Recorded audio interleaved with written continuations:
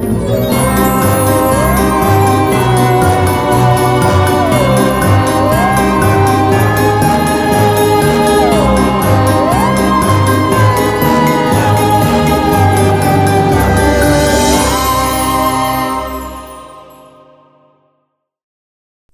ho, ho, and welcome to Hanksy Panksy Horror Hut Christmas Edition, where this week we watched not a Scream movie, but a festive film, Krampus.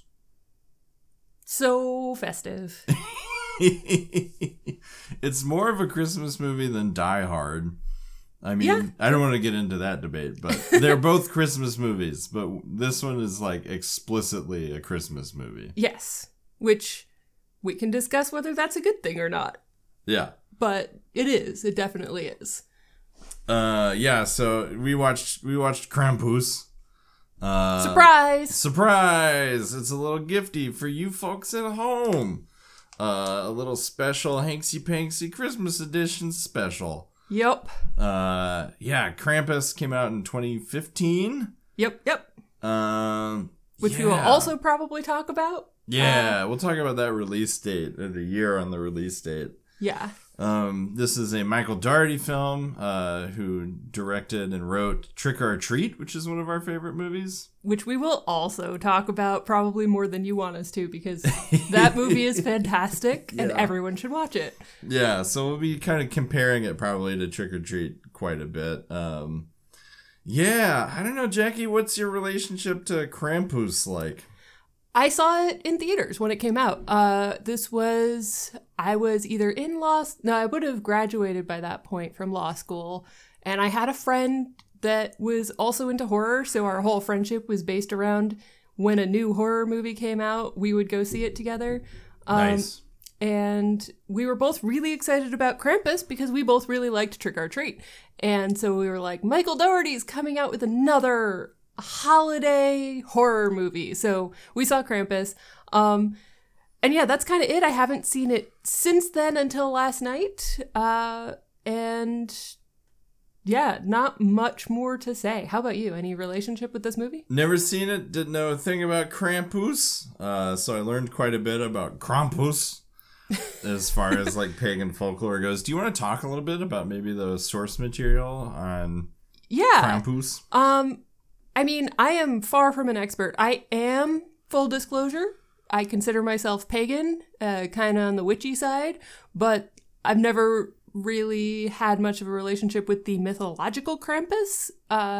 So, although I do tend toward Norse or Germanic folklore as like a lot of my connection with paganism. But you are not a Nazi. I have am to not. clarify, because yes, that's the world we live in these days. Because a lot of Norse pagans are fucking Nazis, and they should all be hexed into oblivion. So, just saying that out front. But yeah, it does kind of add like a layer of my experience of this movie. I think that it is largely from like pagan folklore, and it has kind of some pagan themes, sort of. But frankly, so does Christmas. So pretty much any Christmas movie is drawing from pagan stuff, because most of like what we now do to celebrate Christmas as a Western society is straight up stolen. Yeah. Like, I didn't realize, you were telling me the other day about Loki being, or not Loki, Balder being killed by mistletoe. Yes. Which is why we kiss under mistletoe, because Balder got killed by mistletoe. Loki's fault, of course. And supposedly, at least one version that I've heard, Balder's mom afterwards was like, yeah, we need to like redeem mistletoe somehow. We're going to just decree that it can no longer be used for evil. It's now going to be a sign of like love and joy and celebration. I don't know how that got translated to you kiss under it, but yeah. Here we are. Also, I have a tattoo of mistletoe on the back of my neck, which, because of the mythology. I'm not going to go into like my personal reasons for it, but I do like that it does mean that I have mistletoe over my ass. So I'm just constantly telling people to kiss my ass. Amazing. Yeah, so as far as I understand it, the original myth of Krampus, or belief in Krampus, is that Krampus is like a Yule entity that likes to show up, and then if children have misbehaved, he will chase them and beat them. So that's delightful. I think that's so much better than a lump of coal. I know, right? It's this. He's got big horns. He's kind of like a satyr, but like a scarier demon kind of satyr. And there's like a lot of old Christmas cards that had Krampus on them, so it became very associated with like happy Christmas holiday stuff. But like, I don't know, that stuff can be pretty dark sometimes, I guess. Yeah. So I just think it's way more compelling if you're telling kids, you better behave or you're going to get a lump of coal. And it's like, well, I can sell that on eBay. Sure. Or just tell kids, look at this cool rock I got. Yeah. But if you're like, this hoofed demon is going to show up and beat you near to death if you misbehave, I don't know. It's fantastic. But that kind of leads us into, and I don't envy you this position, what is the plot of Krampus? Great question. Okay, so the movie starts out with the opening scene / opening credits is like this long slow motion display of really violent Christmas shopping. People I forgot about that. in a department store straight up beating each other over stuffed animals and Christmas decorations. Lots of shots of security guards for this department store tasing people and dragging people out by their collars. And it's it leads you to think this movie is going to be about like the commercialization of Christmas or something. And then it kind of pans over to these kids doing in like a nativity performance of some kind, beating the hell out of each other and the parents trying to pull them apart. And this is, if you would recognize some of the faces of the parents, because they're well-known actors. So this is the family that we are following in this movie. So then we cut to them coming home from them breaking up this fight between the kids, and we find out that the kid that was fighting, his name is Max, was upset because the other kid was disrespecting Santa, basically. Yeah. And we see the family kind of being like, okay, well, maybe don't pick fights with kids that are bigger than you. And his older sister is making fun of him, like, you know Santa's not real. And he's like, I don't want him to ruin it for the other kids. And you can see him getting kind of defensive and insecure about his parent belief in Santa.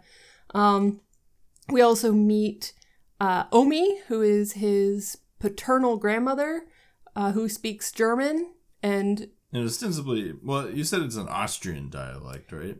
Yeah, I only know that from like IMDb trivia. Yeah. So I don't personally speak German or Austrian. I don't know if you would consider them different languages or just dialect. I think they're just dialects. Yeah. But yeah, I think Krampus is Bavarian in origin, so that can make some sense. I don't know. Anyway, she's a Germanic person. Yes. And Max clearly understands German, but speaks to her in English, and we get subtitles. So throughout the movie, we get this Omi speaking German, and being really sympathetic toward Max is a whole love of Christmas and the Christmas spirit and Santa. And she comments about, yes, I believe in Saint Nicholas, but I believe that can mean different things for different people. So it's kind of sweet, little Christmassy family moment. Pretty much the only sweet family moments that we get are between Omi and Max, or occasionally between like Max's dad and Max, where Max's dad tries to like, well, I'll get to it. Because then we get the extended family coming into town. And Ain't that always the case? Yep. As someone who has many Christmas memories of extended family kind of being making you want to hate Christmas, this is definitely relatable. So we get an aunt and uncle and 4 cousins. Lots of children. There's like an indeterminate number of babies and small children. Because there's a baby and then there's also like a little kid we don't see a lot of. I think there's just the one. I think there's, honestly, it's sort of hard to track because the parents explicitly lose track of the number of their own children. They are not good parents. I think they have 5. There's the little baby, there's the little girl, there's the 2 sisters, and then there's the big kid, the boy. I think the little girl and the baby are the same. Okay. And I say that because there are times where like the little girl will crawl away and no one is holding a baby and you never see them at the same time. So I think they are the same, but is the baby / little girl is sometimes so bundled up that it looks smaller? I don't know. Honestly, maybe there are 2 and the parents just are so bad at keeping track of them when they're being attacked by monsters. Yeah, the point being, they got a lot of kids. Yep. And as soon as they show up, the core family is immediately miserable. You see it on all of their faces. They all have this like resigned misery of like, oh God, I have to deal with these people. They also have a surprise guest in Aunt Dorothy, who I guess is the mom's aunt, and she just immediately comes in and starts complaining and criticizing. And the Max's aunt and uncle, the uncle is like a gun nut who is constantly talking down to the dad about being like a pussy or whatever because he's liberal. I don't know. It's relatable and not in a fun way. So yeah, there's just this family of bickering, complaining people. Some of the cousins start bullying Max at the dinner table. Everyone's complaining about the food. And Max is sitting there very upset and has written a letter to Santa Claus, which one of the cousins has found and decides to do a dramatic reading of at the table. Just to be an asshole. And the letter is so sweet. The letter is like, please have good things happen to all the people in my life. And it's like, the more you hear of it, the more you're like, stop being an asshole to this child who is just trying to be a good person. Yeah, Max is universally a good kid. Yeah, and everyone just gives him shit for it. And they make fun of him for still believing in Santa Claus and writing a letter to Santa Claus. So that night, Max gets really upset, tears the letter up, and throws it out the window. And then the camera pulls back, and we see the letter swirl in the wind up to the sky. And then there's just this shot of the whole neighborhood going dark and storm clouds coming in. Uh-oh. And you just know something real bad's coming. And the movie flips on a dime into a horror movie. The rest of this movie is basically like survival horror. Yeah. Which is kind of a fun transition. I am a sucker for a movie that just flips genres partway through. Yeah.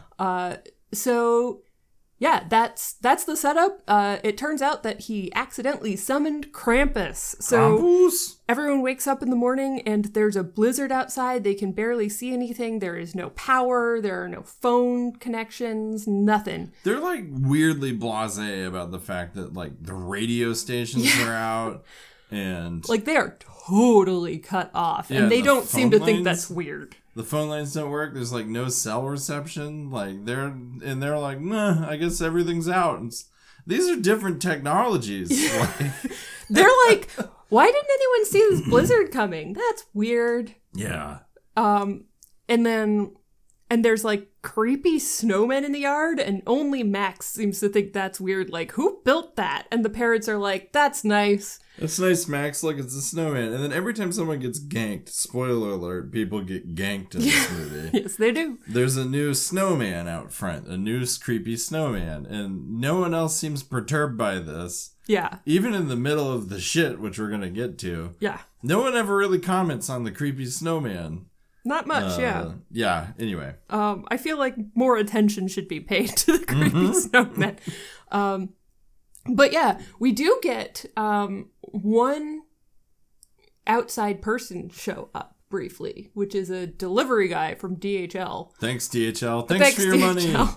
Except my favorite part of that is that he mentions the boys in brown. Yes. So they took DHL's money and then made this stand-in, like, reference their main competitor. Yeah, it was really funny.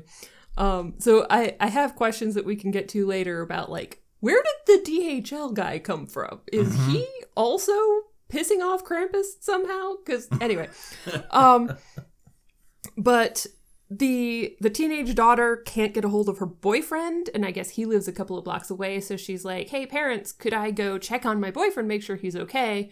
It's only a couple blocks away, and they're like, okay, but turn right around and come back. Like, you have an hour or we'll start worrying. So she goes out into the storm, and we start seeing the rest of the neighborhood, and it is like frozen over, not just like blizzarded, but every house is completely covered in ice. Yeah. And there is nothing, no one on the road. Everything is dead. And we get this creepy silhouetted thing with horns on a roof, jumping from roof to roof.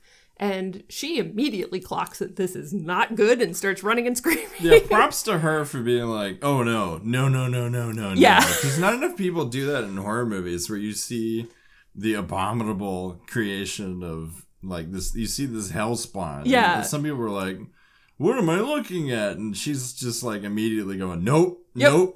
I don't know what I'm looking at, but it isn't bad. It's not good. It's gonna eat me. I'm gonna start running and screaming. And she does, and she hides under a car. She hides under the DHL van. Oh, is it the DHL? Okay. Yeah. That poor DHL guy probably got ganked then. Well, she sees him. She looks in and he's frozen over. Oh, I missed dead. that. Yeah. Okay, well. And then she crawls under the DHL van. Interesting. Thanks for your money, DHL.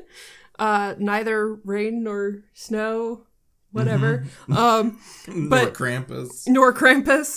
Or maybe just Krampus. Yeah, maybe just Krampus. And then she hears like this creepy music, and she looks over, and there's a little closed up Jack-in-the-Box, and the little crank starts going around, and the music happens, and she's like, oh, that's gonna kill me. She immediately jumps to the correct conclusion about the creepy toy, which I feel like, again, other horror movie characters would have been like, I don't know, oh, it's just a toy. No, She immediately is like, there is supernatural horrors going on and a creepy toy that's gonna eat me. So then the lid pops up and nothing seems to jump out, and she's staring at it, and then you see just like the beginnings of a face or something peering over, and then it cuts back to her, and whatever she sees freaks her out. She screams. We cut away and just see the van shaking as it eats her. Yeah. Presumably. So yeah, we got time to Krampus and time to the first kill pretty quick in this movie. It was like 25 minutes? Yeah, 23, something like that. Yeah. Yeah. So then, like, we're back at the house with everyone else, just kind of like, I wonder where teenage girl went. And then the rest, so we start getting more and more built up worry and realization that something is bad is happening. But one thing that is kind of ongoing in the background is that Omi seems real scared and not terribly surprised by what's happening. So it's pretty clear if you're paying attention that she knows what's happening. And she is just tending the fire and being like, we got to keep the fire hot. That's her whole deal for a while. And no one is questioning this. No one's like, why is the old German lady or Austrian lady worried right now about this blizzard. I do like, spoiler, or to jump ahead slightly, Krampus apparently doesn't know how doors work. Yeah, no, and it's he just only goes chimneys. through chimneys. Yep. So, because that's the point in keeping the fire hot, is that Krampus can't come down the chimney. Yeah. Or won't if it's too spicy down there.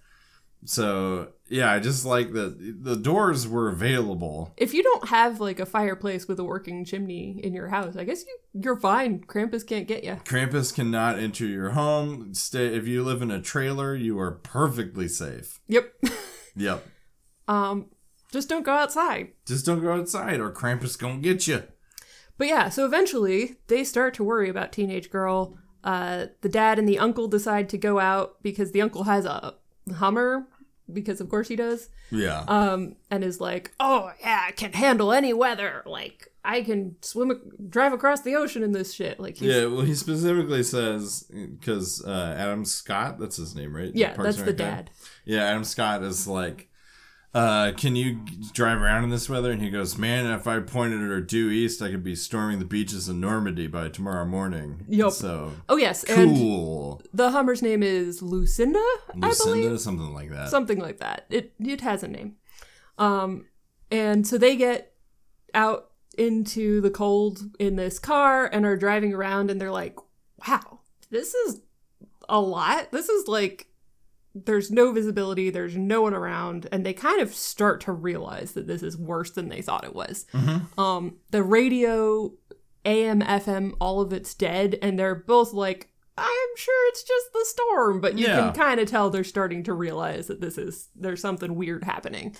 So they go to the boyfriend's house looking for the daughter, and it's frozen over inside and out. There's like a gingerbread man nailed to the fridge with a butcher knife, which will be clarified later. And just kind of weirdness, and I think, was the chimney blown up? No, yeah, the chimney. Well? Krampus had made an entrance. Yes. Yeah. So like the wall over the fireplace was just split open, like something too big to fit in the chimney came down the chimney. But we don't see bodies or anything. They're just like, something came through here. It was bad. Everyone's gone. What the hell? So they're starting to freak out. They go back to the car. They get a bunch of guns out of the back, or a couple of guns. Each of them gets a gun. And they start looking around. They find an abandoned tow truck. And as they're like looking at, I think it's as they're looking at the tow truck that something attacks. I'm trying to remember exactly like the timeline here. Yeah, it's all good. But something attacks the uncle from under the snow and bites him and starts dragging him like freaking Jaws or something. And he's screaming. And Adam Scott ends up getting the gun that the uncle had given him and shooting at whatever's under the snow and saving the guy. And they start to limp back and they find Lucinda just destroyed. Yeah. So they manage to limp back to the house. They look like shit. They are bright red from like near frostbite, and freaking out. And everyone's like, "What happened? Where's daughter?" I don't remember the daughter's name. Beth. Okay, where's Beth? So, and they're like, oh my god, that was really bad. But they try not to scare the kids, so they don't like go into specifics. They're like, it's fine. Yeah. I just stepped on a bear trap under the snow. And Max is like, we don't have bears. Yeah, this is like suburban New Jersey or something. There's no bears here. Well, I guess that's true. Suburban New Jersey, there could be bears. Right, but not to the point that your neighbors would have bear traps in the yard. So yeah, they're kind of like theorizing. I think the subtitles let us hear more than we could actually hear in the dialogue. That I guess the uncle is theorizing terrorism. Yeah. Because clearly something has been attacking the neighborhood and the cars and everything. Oh, and the tow truck's windshield was busted in by something large. So there's like all of these little clues that things are bad as well as being actually attacked, but they didn't see what attacked them. So then I'm not going to go into every kill because honestly I lose track of like what order and how things happened. Yeah. But like they all just kind of hunker down in the living room by the fire. The uncle's going to stay on watch, but he falls asleep. And then a meat hook on a chain with a gingerbread man on the chain falls down the chimney when the fire goes out. And one of the cousins wakes up and is like, cool, free gingerbread man, and tries to eat it. And then it comes to life and is like, ah! And he's like, ah! And then the gingerbread man wraps the meat hook chain around this kid and it yanks him up the chimney. The adults all wake up. They try to drag him back. Do not succeed. Kid gets yanked up the chimney and is gone. And they're like, what the fuck? Yeah, this is when things... They all start to grok that something is going very wrong here. Yeah.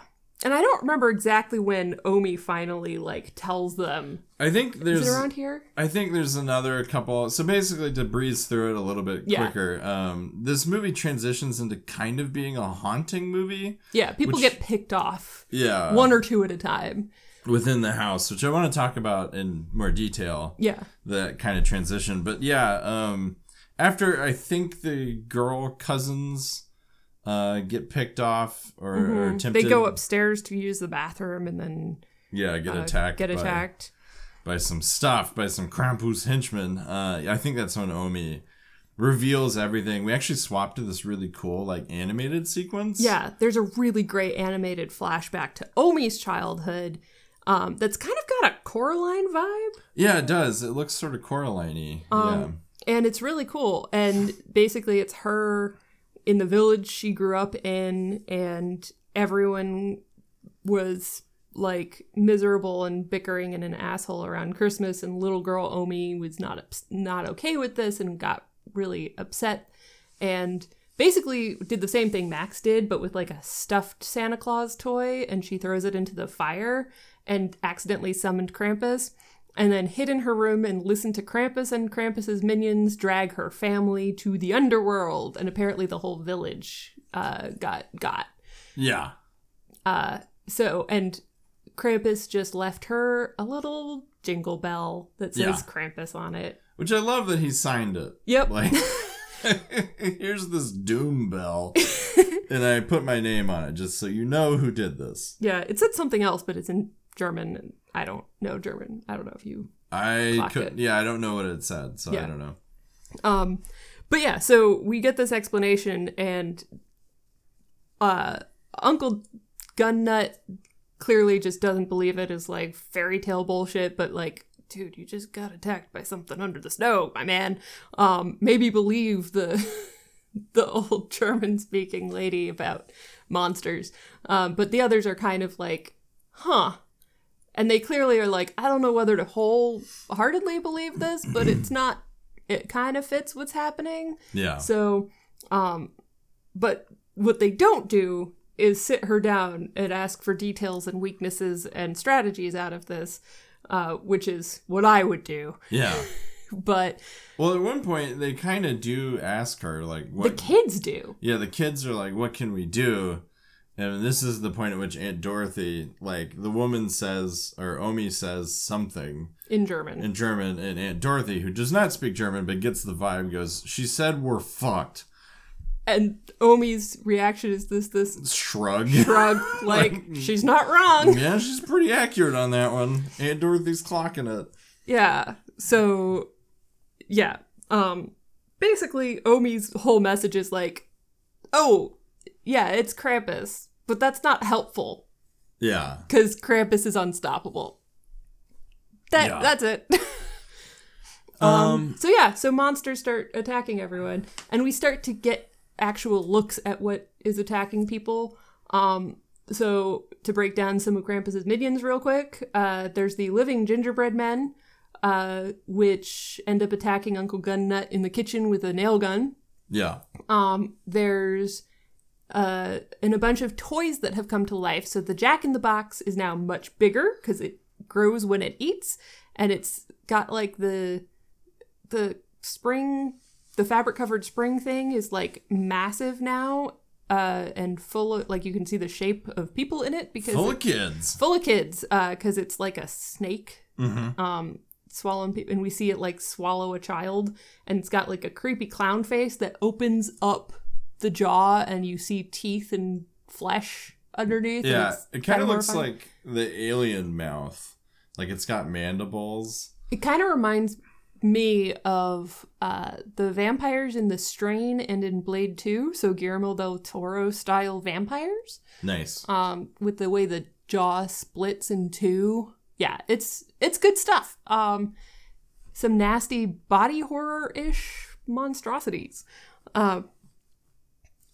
And they also get attacked by, like, there's a little robot toy that tries to stab Adam Scott. Well, does stab Adam Scott. There's a weird, like, bird thing. Bird I doll don't know how. demon? Yeah, this weird, like, I think it might have been an angel doll that came to life and tried to eat people, but it has like bird wings. And like a porcelain doll face, and a teddy bear with big teeth. So lots of like Christmas toy type things come into life and eating people. And also tiny gingerbread men who are kind of adorable. Yeah. In a homicidal sort of way. Yeah, murderous, but Yes. adorable. And try to stab someone with like a candy cane that's been like sucked on to a point, which had to happen because Trick or Treat had a lollipop with a bite taken out of it as a throat slashing weapon. You had to do the same thing with candy canes. So yeah, the family is like basically trying to survive and keeps losing children to the monsters. And then they all end up in the living room again, and they get attacked by, I guess, elves / Yule lads. The internet tells me these are meant to be the Yule lads, which are another like pagan folklore type deal. But they just kind of snatch some more people, and then the family makes a run for the tow truck to try to escape. And more of the family keeps getting picked off. Omi stays back in the house to try to confront Krampus. But Krampus is just like, hey, good to see ya. Here's a bag of toys. And then the toys eat you. Yeah, I was really hoping to get like an exchange in German where she's like, we meet again or something. And then he'd be like, oh, the little girl I spared or something. Yeah. But nope, he just like unveils the bag of murder toys. Yeah. But we do get a good look at Krampus in that moment. And it looks like he's wearing like a creepy Santa mask or something under this big hood. And he's got really long claws. Yeah. And he's just really hunched over. Yeah. He's kind of hard to describe. Just look up pictures. It's really cool. It's a great character It is design. a great character design. But yeah, so basically the family... what's left of this family gets picked off real quick, like at this stage. People are just getting yanked under the snow. It really picks up pace, and then we end with Max and one of the girl cousins in the tow truck, and then the cousin gets yanked out, and it's just Max. And then Max in front of Krampus, and Krampus is like, here's a bell. Here's a bell, motherfucker. And Max is like, well, fuck. I guess I'm Omi in this situation. And then, and does give him back the crumpled pieces of the letter to Santa Claus, just to confirm that is what summoned him. Yeah.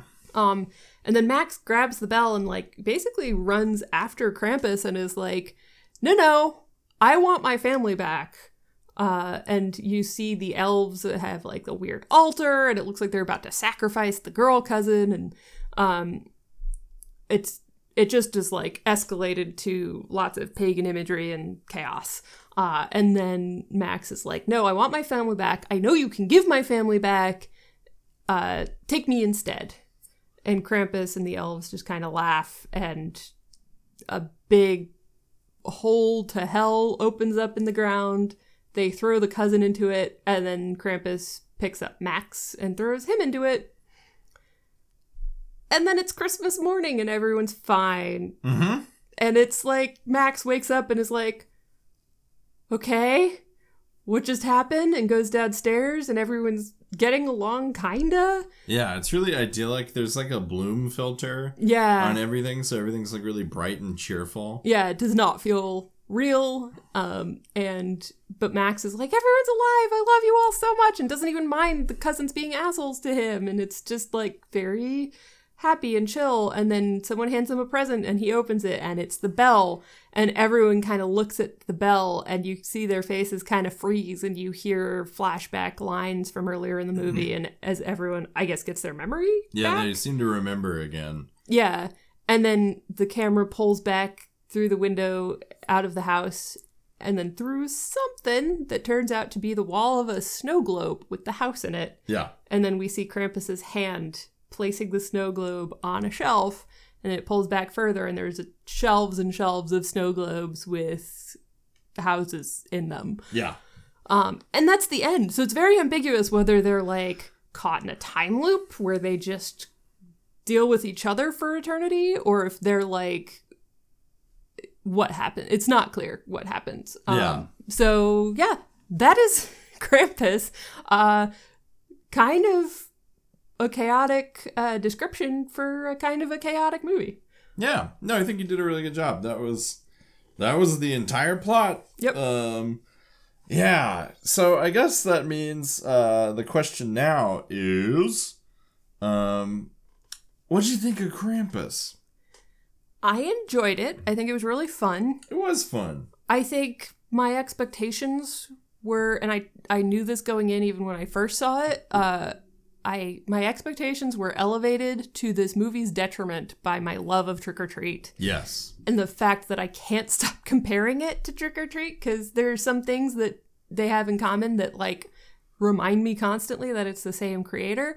And Trick or Treat is like the perfect movie. Trick or Treat is so good. Yeah. So I want to apologize in advance that I actually enjoyed Krampus, but I feel like a lot of my specific things I say about it will sound like complaints. Yeah. And I think I would still have those feelings, but I think they're stronger because I am inadvertently comparing it to Trick or Treat. I can't help myself. Yeah. This movie, to give you my review really quickly, this movie is a blast. Yes, it's is really fun. It's super fun. So if you're looking for a Christmas-themed horror movie, there's weirdly a lot of them. Mm-hmm. But this one we can recommend for sure. It's pretty good, and it's available on Peacock for free with ads. Well, not for free. We pay for Peacock. Oh, we pay for Peacock. Okay. Well, you can rent it. Give Jeffrey Bezos your money. Or Bill Gates or whoever. I will say, how did I describe it? It feels very disorganized.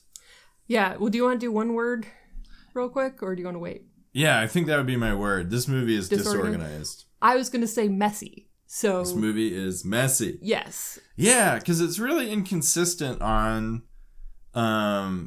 like you said, so we have this like disjointed, like really cool intro of like people at a Black Friday sale or Christmas sale or whatever. Yeah.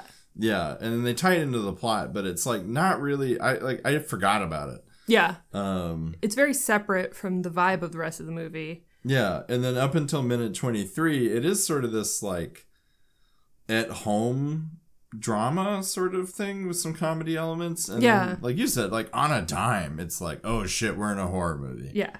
It feels like this movie has a message, but it doesn't know what the message is. Yeah. Just something about like the spirit of Christmas and like belief or something. The words that came up when Omi was talking about her flashback were hope and sacrifice were like the spirit of Christmas. Yeah. The sacrifice of giving. And then it kind of comes back at the end when Max confronts Krampus and is like, I know you can bring them back. There's the hope. Take me instead. There's the sacrifice. But it doesn't seem to get him anything. No, and then Krampus chucks him in the hellhole. And then they're stuck in a snow globe. Yeah. So it's sort of like, is that the lesson? I don't know. I don't need it to have a lesson, but it feels like it's supposed to. Yeah. And I think, so we talked about this a little bit last night, but I wish this movie had focused more on the haunting aspect. I think this movie could be really creepy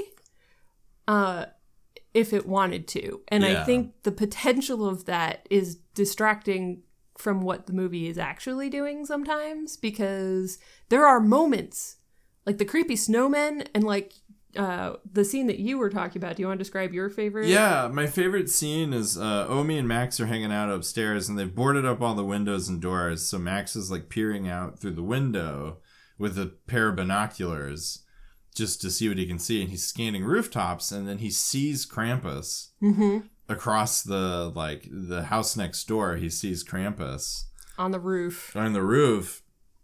And then he acts like really scared and then looks again and Krampus is gone. So it's just stuff like that. Like it has this like potential to be a very like classic trapped in a house haunting horror movie. Yeah. But it really, so I don't know, because on the one hand I was thinking like it'd be hard to get a full hour and a half out of that, but there's tons of movies that do horror movies that do, we're trapped in a house, here's an hour and a half of us being haunted. Being slowly picked off and stuff like that. And it doesn't, I mean, you can do that with monsters too. I mean, Alien was, people describe Alien as a haunted house movie in space. And that is really effective. But they didn't commit to that. They were working so hard on making it Christmassy that I think...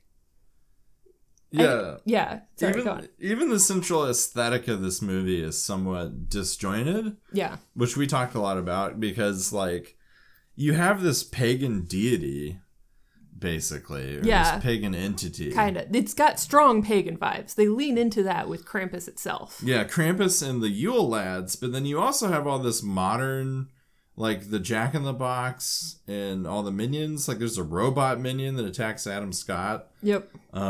Which it did take me out a little bit. The fact that like we can't really seem to nail down an aesthetic, whereas like Trick or Treat, to contrast, is like bang on for just Halloween the whole time. Trick or Treat is so tight. Yes. It is constantly aware of exactly what it's doing. And because I was thinking about, like, would an hour and a half be enough time to really, if you wanted to do these minions, I think you need to do it right, connect it to something. Like, you need a reason that gingerbread men are here. Yeah. Because just because they're Christmassy, it's kind of weird and takes you out of it to be like, and Krampus has gingerbread minions. Wait, why? Yeah, well, they never really truly explain why Krampus, this like, because Omi mentions that Krampus is pre-Saint Nicholas. Like, like this ancient thing. Ancient evil, basically, or ancient spirit kind of thing. But then for some reason, he's got all these modern, like, Christmas trappings. Like, he looks kind of like fucked up Santa. It's a great design. Yes. But he definitely, so is it that Santa is like echoes of... St. Nicholas is echoes of Krampus, or did Krampus like... it's just super unclear how it all sort of ties together. Yeah. Versus like Sam in Trick or Treat. Yes. Not podcast Sam, but Sam doesn't wear sackcloth over his head, his pumpkin head, as far as I'm aware. Yeah. Listeners, go watch Trick or Treat. Yeah, just watch it. It's so good. R treat. Yes. If you've ever been to a Spirit Halloween, you will recognize some of it because it has been embraced by Spirit Halloween as like the mascot of Halloween, even though it was a direct-to-video movie that is kind of just a cult film. But it is incredible. But yeah, I was gonna say, like, if we wanted to try to explain the gingerbread men in any way, like, I don't need like a detailed exposition, but I would like some kind of connection to why these are Krampus minions. I was like, but I don't know, maybe they wouldn't have time to do that in an hour and a half. But Trick or Treat has 4 entire stories. Yeah. And none of them feel underexplained. All of them feel tight and perfectly positioned in themselves and together to add up to this whole Halloween entity that just is the spirit of Halloween as a threat. Yeah. And it's great. And I think you could do that with the spirit of Christmas as a threat. But I feel like it kind of forgets that you need that tied together or something. Yeah, it's just a little disjointed in some ways, but there are some really cool moments. It is still a fun ride, and it has some interesting aspects, like, excuse me, the thing that I love the most about this movie is that there are very few horror movies, maybe The Conjuring with the Warrens, where someone is in the picture who knows exactly what's happening. Yeah. So, like, Omi is, like, on top of it. Omi knows, oh yeah, shit, this is Krampus. Yeah. And like you said, no one is, like, sitting her down and, like, grilling her about what to do about Krampus. Yeah. Which is just, because, like, it's like if, take Insidious, like, you know, the demon is haunting them, or tailing them in Insidious, and the dad... If it'd be like if there's a neighbor who's like, yeah, you've got a demon. and he'd be like, what? Oh, yeah, that's Bob, the demon. Yeah, that's Bob. That's him. Here's what to expect. Yeah, it's like if you could Google your own haunting and get a bunch of answers. Yeah, so. I would add a caveat to that. There are actually quite a few horror movies where that happens, but they're all sequels. It's usually like, oh shit, we've got another ghost face. Or, oh no, Freddy Krueger is back. We got to deal with this guy again. Sure. I thought we defeated him last time, but I guess not. But like, it's just, it isn't a sequel, so it's not like an expected part of the thing. Plus, most of the characters don't know. We have one character who is like, this is a sequel to Omi. Yeah, I was about to say that. To everyone else, this is the first one.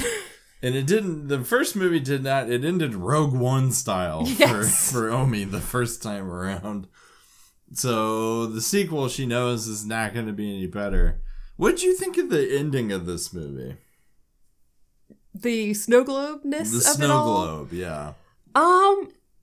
I am kind of two minds about it. I kind of love how just batshit ambiguous it is. Like, I feel like there's something really fun about being like, oh, this ending is gonna piss off some people because we're gonna leave you hanging on, like, why are they in a snow globe? Are they in a time loop? Are they ever gonna be able to get out? What is the purpose of the snow globe? Like, I kind of love that they're like, figure it out. But I also am kind of one of those people who I do want to know. I want to know, like, is this a time loop of hell? Or is this you're in here until you learn your lesson? Because, hey, maybe, like I said, it feels like there's a lesson to be learned here, but we don't know what it is. Maybe that's because the characters didn't figure it out by the end and they get a couple more rounds to try to figure out whatever the weird lesson is that Krampus is trying to teach us. Yeah, I don't know. I'm a little less into it. Yeah. I think. Because it's like in music, it's not like you can fade out on a song, but in general, the age-old wisdom is that a hard stop is better than a fade out on a song.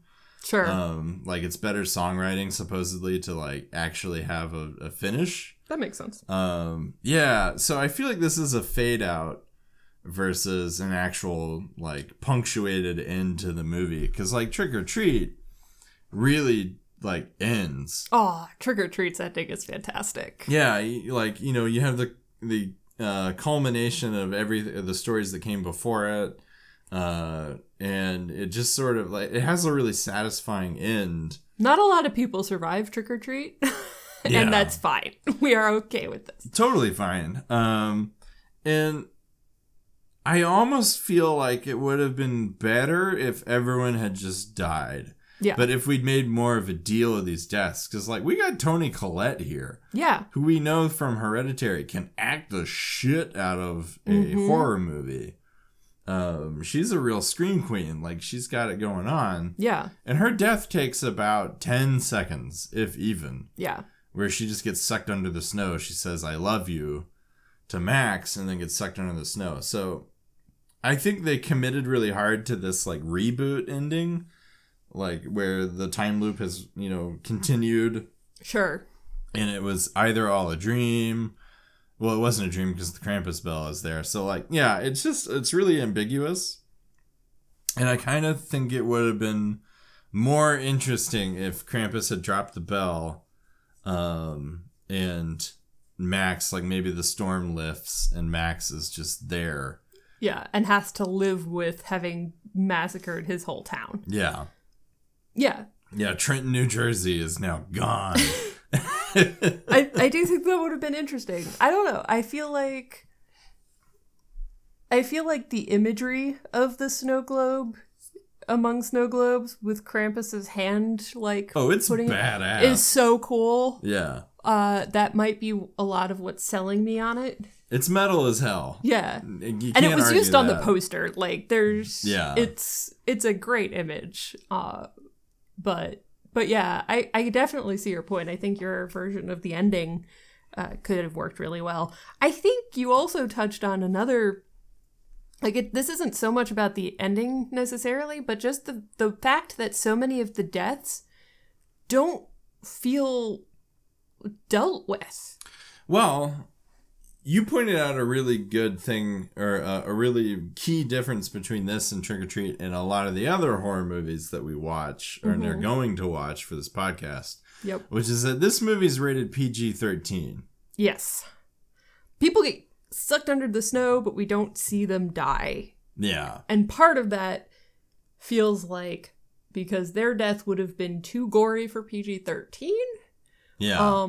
We do see, like, glimpses of some things, but for the most part, and I don't know, I think the PG-13 is part of it. I think also part of it is they're being taken rather than killed. Yeah. Maybe. It's honestly not totally clear because things are trying to stab them and there are teeth with the things eating them, but we also see people get swallowed whole, and it's kind of implied they're still maybe rescuable. Yeah, I almost think, I mean, would it have pushed them into our territory if people were being killed instead of, like, Not necessarily. Consumed? There are a lot of, like, weird rules about showing violence for rating purposes, but you could definitely have shown some things if you're careful about it. Yeah. Yeah, I don't know. I think this movie should have been R and should have ramped up the violence more. Which, such a horror fan thing to say, like, I need gore. Yeah, I think I'd be okay with them just being taken and ambiguous if that was then dealt with. Yeah. Like, if we got some stuff at the end where they were all strapped to an altar to be sacrificed to Krampus or something. Sure. That could have been interesting. But we don't get that either. Like, it's all... I'm not against leaving things to your imagination, but you gotta show something. Yeah. Yeah, there was a lot of, like, weirdly tell and not show with the murders, or just a lot of off-screen or under the snow activity. So it doesn't have the same heft as, like, Trick or Treat when Sam ganks somebody. Yeah. Which also sometimes, like, doesn't necessarily show things happening. But you'll see the weapon in Sam's hand, and then you'll hear it, and then you'll see it covered in blood, and then you'll see a decapitated head later. Like, there's no ambiguity about what happened, even if they don't necessarily show it happening. Yeah. It's way more satisfying. Yes. Than just sort of disappearing people. At least in my opinion. Yeah. So yeah, I don't think it's just for the gore reasons. I think it is, there's no satisfaction to, like, you don't get the, like, cathartic moment of, like, you know what's happening even if Yeah. you don't see it. I don't know. Yeah, that's so weird. Maybe we should... Let's put a pin in that. The catharsis of violence in horror movies is a really interesting thesis. Mm-hmm. But we gotta nail down some things really quick because we're we are running out of time. We're running out of time. So one, Jackie, did we see boobs? We did not. We did not, which is kind of to be expected with a modern horror movie. Yeah. We'll keep an eye on that. And a PG-13. And a PG-13, of Family course. Christmas film. Yeah, Sort of. ostensibly. Yeah, so the conditions were not right to see any boobs. I would be really curious to track the difference between the time period we're watching for this project, like 1970s, 80s, and early 90s movies versus modern movies as far as nudity, gratuitous nudity goes. But we aren't going to really get any opportunities to track that because nothing we're watching. Yeah, because this is a one-off Christmas present for y'all. Yeah. It's a little gifty. Yeah. But then we're going to go right back to watching like 80s horror movies. Pre-90s. Pre-96. Yeah, so there's that. What was your favorite kill? The kid getting swallowed whole by the Jack-in-the-Box monster. No Amazing. question. Mostly because it's the only one that's, like, clear what happened, I think. Yeah. How about you? Favorite? I think it's Omi. Because that was really cool, the standoff where, like, Krampus, like, sees her, clearly recognizes her, and then still, like, murders her with a bag full of murder toys. Yep. That was really cool. I dug that. So that's probably my favorite. Yeah, do you have anything else that you want to sort of discuss around Krampus? We said we'd talk about it. So let's talk about the release date, why that is significant. Yeah, because Adam Scott has this little moment with Max, which, one, Adam Scott and Toni Collette seem to be great parents. They do, yeah. They're really understanding, it seems like, and have raised, like, solid kids. Their kids seem really cool. Anyway, Max is like, why are they here? The extended family. And Adam Scott has this whole thing about, like, you know, it's part of families that we try to, like, put up with them and find common ground. Like, we work to find, even though we don't have a lot in common, maybe that's the point, that we work to try to find common ground. And this movie came out in 2015, and if y'all remember, 2016 pretty polarized some shit. Yeah. So it's funny because this logic makes sense pre-2016. Yep. And then post, a lot of people decided that human rights weren't really important. Yep. So that sucks. Yeah. I was saying how relatable this was as a Christmas experience where your extended family comes over and you don't see eye to eye. I have some family that is very right-wing and very... I mean, they've always been... we've always had a few people who were pretty extreme in my family. And I think what changed in 2016 was not their views. They did not need to become more extreme to become like someone you actually don't want in your life. But what changed was that they became more of a threat. It wasn't just talk at that point. Yeah. So like, I think before in 2015, it was a thing that you could be like, okay, just avoid talking about it, get through it, and then you don't have to talk to them anymore for a while. And then 2016, it was like, crap, I can't just write them off as like right-wing nut jobs anymore. They're like a problem. Yeah, So, which I think you said this last night and I didn't really believe it, but now that I'm thinking about it, you said that this movie would be very different post 2016. And I think it would. Yeah, I wasn't sure about that, but I think you're totally right because the end of this movie has the Bloom effect moment where Max is hanging out with everybody and everyone's getting along and life is great. But it would have been like the message would have been very different post 2016. Yeah. Finding common ground is not possible with fascists. Yeah. So, and like the relationship between Uncle Gunnut and Adam Scott One day I will learn character names.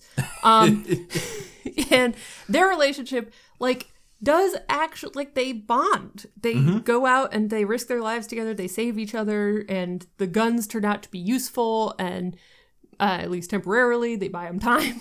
Yeah. And they kind of connect, and the uncle thanks Adam Scott for saving his life and basically says, I'm sorry for always thinking that you're useless. And Adam Scott gets that look that's a very Adam Scott look of like, okay, I guess. Yeah. But like, if that was like, but I'm still gonna vote for you to be murdered or something, like it just would feel different in today's world. I feel like there'd still be that the guns turning out to be useful would have to be kind of ironic nowadays. It would not. I'm not saying that anyone who likes guns is automatically that level of fascist. No, but dude is portrayed as like an NRA nut job. Yeah, and he's like he and his wife make snarky comments about the main couple being Democrats at one point. Yeah. Like, it's pretty clear that this would be a Trumper family. Yeah. Also, there's, like, a lot of implied sexism with the uncle, of him, like, wishing his daughters were boys. He's kind of a shit, which is why, and I just realized this, I turned to you and said at the beginning of this movie, before Krampus shows up, and it was like, I hate these people. Yeah. But that's part of the horror movie aesthetic, is like you grow to hate the people because they're going to get murdered. And then they kind of didn't. Yeah, it felt like you were supposed to like watch them learn and get along. And I don't think you could quite get away with that now.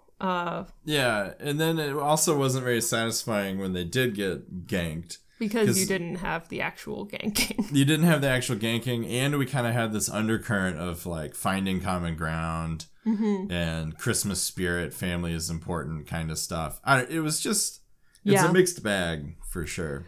Yeah, I think there is something to be said outside of this movie in just don't do Christmas with that part of your family anymore if you don't want to. Yeah. Like, I'm a big found family person. You don't need to stick with your family of origin for all eternity if they're assholes. Yeah, boundaries, folks. You know, we're a very pro boundaries podcast, always have been. Yeah, weirdly, Krampus bringing out some of the more leftist stuff. Yeah. On this podcast, which is funny because we've watched a lot of cop movies. That is true. But you all have. I watched them next to you a lot of the time. True. Yeah. Yeah, I don't think I have anything else to add about Krampus. Do you have anything?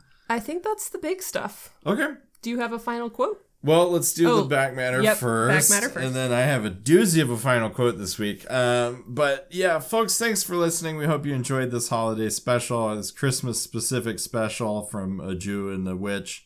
And so Bitch and Yule, everyone. Bitch and Yule, happy belated Hanukkah, and then Merry Christmas to all that celebrate. We hope this is a nice little gift for you on the special day. If you want more content, you can find us on patreon.com/Hanksy Panksy. Throw us a little bit of money.